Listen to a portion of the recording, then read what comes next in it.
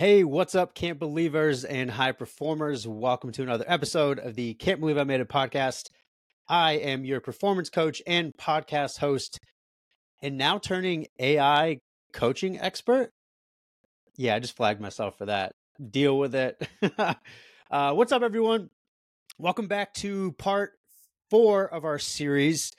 I had every intention of ending today's, part 4 of some of our AI discussions, but I wanted to go ahead and take a quick break. I had gotten some text messages and some DMs regarding questions about the past 3 weeks and heading into our last installment of our Rituals for Resilience as we dive into the power of AI and utilizing artificial intelligence in a way where we can enhance our productivity, enhance our performance, and enhance some of our day-to-day so that we can actually throw ourselves into some of the things that we love most, whether that be relationship, business, creativity, whatever that is. So I had some questions come up and actually reached out to some of our listeners because I just wanted a well-rounded at 10 questions. I had a total of 7. So I reached out to some of you and I was like, hey, I know you've been listening. Any questions that come up for you? So for those of you that were able to share, mad props to you. And those of you that organically shared, thank you for that. We're into season 8 and I have always wanted to do an actual Q&A episode because to me, what that means is that there's engagement. And so for any of you that have friends out there that are diving into their creative endeavor, listen, your engagement, your questions, all of those things are idea builds for those people. They're content pieces. They give us something to talk about. Okay, so for today's episode, I wanted to go ahead and take a break. So this will still be part 4, but this will be our AI Q&A segment. The overall plan for me is I'm going to go ahead and set the timer for 15 minutes. I'm going to try not to go over that and answer some of these questions because some of them are great. Like I said, some of you who organically reached out and asked these questions, mad respect to you. You gave me a content piece. And the other 3 additional that I actually reached out to personally, I was like, hey, I need a friend favor. Can you please, you've been listening. Do you have any questions that kind of came up? So we're kind of ranging in between like, hey, what are some of the basics? Are there privacy issues with what we're sharing with AI? What's the fate of the coaches in the future? So all of that stuff we're going to go ahead and dive into. So let's go ahead and dive into question number 1. All right. So the whole topic here is understanding AI in sports and fitness. So the question came up and it was like, hey, many people hear artificial intelligence and they think of robots or they think of some type of crazy science fiction. From someone like myself who doesn't really know AI, how does AI specifically benefit athletes and fitness enthusiasts in practical everyday terms? Which I think this is such a valid question because if we look at the broad spectrum of what AI can do, number 1, the goal here is to enhance our human capability, not to replace it. So just like I had said in our past episodes, there are some limitations here. You actually do have to apply the information that you're gathering. It's the same thing that when you go out and Google, you can get the information. It's readily available. What most people need is the application. Now, while AI can do some really fantastic things from the standpoint of helping you to garner some awareness around your mental performance, some of your limiting beliefs, some of the things that keep you stuck, and it can boost that awareness. It can provide you with actionable steps, but you actually have to go out and execute those. Okay, so if we're talking about just sports and fitness, primarily what we're looking at is really just creating a system for you to analyze the data and analyze your habits and your rituals. And that's what I think is really helpful. So again, AI is meant to enhance human capability. It's not meant to replace it. So that's something that we need to get really, really solid with. Now, if you're someone who is trying to understand what that role is, we talked about this in part 1 and part 2, but spend a week tracking your workouts. Spend a week tracking your dietary intake. Ask AI some of those questions based off of some of the food journals that you have, based off some of the workouts. Because if you engage AI in a way where you're having a conversation in the same way that you might do with me, it can provide you with actionable steps and information. But the goal here is to enhance your human capability. And the only way to do that is literally to go out and take that action. So really great question. Thank you so much. So this is kind of a play on the first question. I kind of addressed this because obviously I read these questions beforehand, but the implementation piece has come up. So if someone's new to using AI tools in their training and recovery, where do you recommend they start? like what's an entry level AI tool or app that I can use? I'm just getting into AI. So we talked about the use of ChatGPT. Right now, it's running ChatGPT 4, which is a play on, I believe it was 3.5. This is super important to understand because there's a ton of AI tools out there. A lot of experts are going to be telling you, like, hey, if you're only using ChatGPT, you're sleeping. Listen, you have to start from somewhere. In the same way that if someone is coming into one of our programs, if they work with one of our strength coaches, or if they're coming into our program and I'm assessing their sleep, I'm assessing their nutrition, their mental performance, their mental wellness, I'm giving them very foundational things to be like, hey, here's what a balanced plate might look like. Show me that you can execute this for breakfast, lunch, and dinner. Hey, here's what a sample active type of day looks like. Here's a step goal. Show me that you can do this at least 80% of the week. So we're always trying to like create some sort of solid foundation.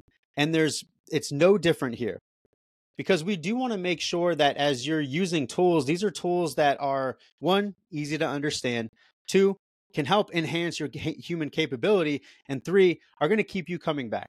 Now, there's some apps out there that I think a lot of us have already used. I know MyFitnessPal is starting to pilot the use of Passio, which is an image type of AI or system that is going to take a scan of the picture of the plate that you use and then shoot out parameters of what it might think your macronutrient profile is and your micronutrient profile. It's a system right now that is still being fine-tuned, and that's what's important to note. I think one of the first or second times that I did it, I was actually at a client's house. We were doing an in-person, and we scanned one of the. I want to say that she created some muffins, and she's like, "Let's see if this works." And what got spit back was completely different than what it actually is. Now, for me, I kind of made the joke yesterday with some friends here locally. You know, my wife and I have our different our different strengths, and when my daughter and son start to go through higher levels of grades and math comes up, I'm not the person to come to. If it's writing or science, like I'll be there, like I'll be able to assist you. But if it's math, I'm no good unless I'm calculating a 20% tip because of the crazy amount of years that I spent in the bar industry of understanding what it is to be in that type of industry. The other thing is if I'm calculating calories based off of what your plate has. Those are just skills that I've learned over time. And so I'm able to actually do that type of computation in my brain. Like those are the only two things that I could do math wise.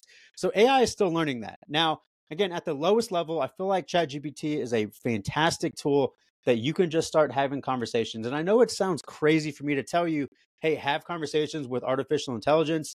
But listen, I'm encouraging you to go be a doer. And because AI is not going away, it's only going to grow, and it's only going to lead trends in how we optimize our human capability. I just don't want you falling behind. So really great question. Now, this other question came up, and I think this might be something for a season 9. I'm still trying to think about what that might look like. But the topic of ethics and data privacy came up. So the question is, with AI tools tracking so much data, how can users ensure their personal and health information is safe? Listen, I think, especially with ChatGPT, I think it does a really fantastic job of helping you to understand some of its limitations. And in doing so, it'll oftentimes tell you, hey, please don't disclose information that is not pertinent to the use of my system. So things that you maybe don't want out in the ether, you probably don't want to share. So again, data privacy is paramount. While many reputable AI tools maintain a strong data protection protocol, it's not a perfect system. So with any of the systems that you're about to use, make sure that you review the settings, and the most used fitness apps, they are likely going to discuss data privacy. Again, massive opportunity here. Be diligent in your safety. That's what I would say here. Last thing, or not last thing, but almost towards the end. So someone asked about a real life success story with utilizing AI. I recently just had a fantastic client, and right now, from a women's performance perspective, cycle syncing is really, really big. And so what we did is we actually utilized AI in a way of like, hey, build me what a plan might look like. And then we started testing out those parameters, which I think is incredibly helpful because not only did it provide us with an overall kind of global plan of what it might look like to cycle sync as you go through the different cycles that most women do, but it also offered some actionable tips that we could start testing out. But the magic of the application here was the testing out feature. And that's what I think is incredibly important to note here, because as we're trying to get really good with the application piece, the human touch here is going to be incremental, because that's where we could have conversations and make small little switches. And I think that right there is something that really blew our results out of the water. And I was so excited for this client to be able to just be open to the opportunity of testing things out.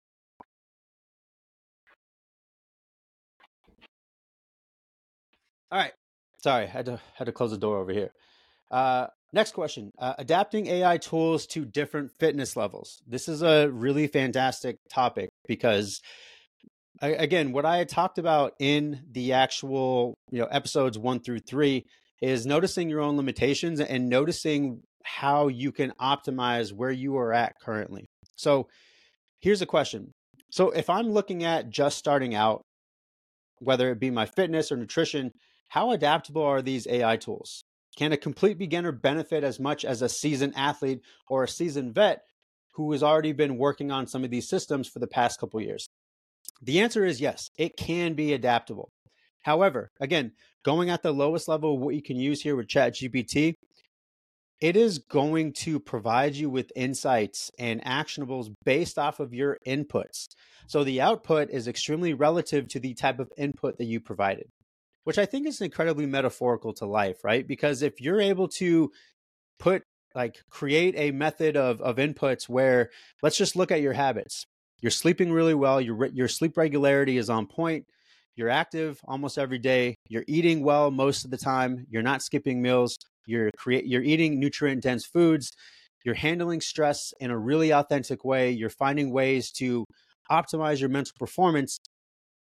The input of navigating those things, the output or the result of what you're going to find over time is going to be positive. And it's really no different here. So the input that you provide, the conversations that you provide to your artificial intelligence type tool is going to help you in the long run. So I think it's extremely relative to the type of input in regards to the output that you receive. So what about over-reliance of AI? Again, AI is a really sexy thing. So the question is there a risk of becoming too reliant on AI for different types of training or recovery like you focused on in episode 1 or part 1? How can one strike a balance between traditional methods and AI-assisted methods? Again, AI is meant to enhance your human capability. It's not meant to override it. While at the same time, it can become something that can provide you with metrics. It can become something that can provide you with awareness. Being too reliant on it where you're actually not taking action, like that's kind of where the imbalance happens. So yes, we want to use this as information in the same way that I would tell you that if you and I are working together without the use of AI, I'm going to ask you to do the best that you can. We're going to come up with methods or systems, or we're going to start testing them out. We're not going to be too reliant on the day-to-day results, but what we are going to rely on is the progression over time. Okay, we want to look at what that looks like. We want to look at the trends. And I think in this way, when you start to become too reliant on AI is when you start to, and I'm actually encountering a lot of this, and we'll discuss this in this next episode when we start to look at your creative endeavors and how to build an idea into an actual business. Because again, we can't not talk about the entrepreneurship piece, because we are talking to tech savvy athlete entrepreneurs here. So anyway, but again, going back to this, I've even encountered a lot of this too, where I'm just gaining a bunch of information and I have a bunch of prompts and discussions saved. But if I'm not taking action on them, that's where I think the reliancy issue or imbalance happens. So I tend to tell people that I work with, utilize small bits of this. We create systems for it, we test it out, and then we come back to it when we have further questions or further builds or further prompts that we need to ask. So I think that was a really valid question. So mental health and AI. And this kind of goes at our episode or part 2 of our series here. But in regards to mental health and AI, with the tools like Breath or MindDoc, how do you see the future of mental health evolving with the integration of AI? We talked a little bit about this in part 2, but what I think is really special about this is that I find, at least in my experience and what I'm finding just in observation, it'll be interesting to see diving into the research a little bit as AI continues to grow. And inevitably, when the scientific method comes into play and we start actually seeing the not only just relevancy of people who are utilizing AI, we already talked about some of the different professional sports teams that are using it in part one. But in this case, I almost think it removes the barriers. So for those who aren't really keen on seeing a therapist or aren't really keen on talking about what's going on for them, I feel like this is a really good option where it removes the barrier of not only just setting up an appointment with a therapist, finding a therapist that really works for you, getting the courage to be vulnerable enough to talk about some of the things. I literally just started diving way more into Mind Sarah after the episode because I was really interested in the not only just the AI mentorship piece, but also the analyzation of not only just limiting beliefs, some cognitive distortions, but what I was finding was like the feedback that I was getting was actually really cool. And it's actually giving me really good conversation starters and work in between the work that I'm already doing with my mental health therapist anyway. And so I think overall this really removes a barrier, and this is something that I think is incredibly exciting about where we're going. So last question, I'm almost at that 15-minute mark.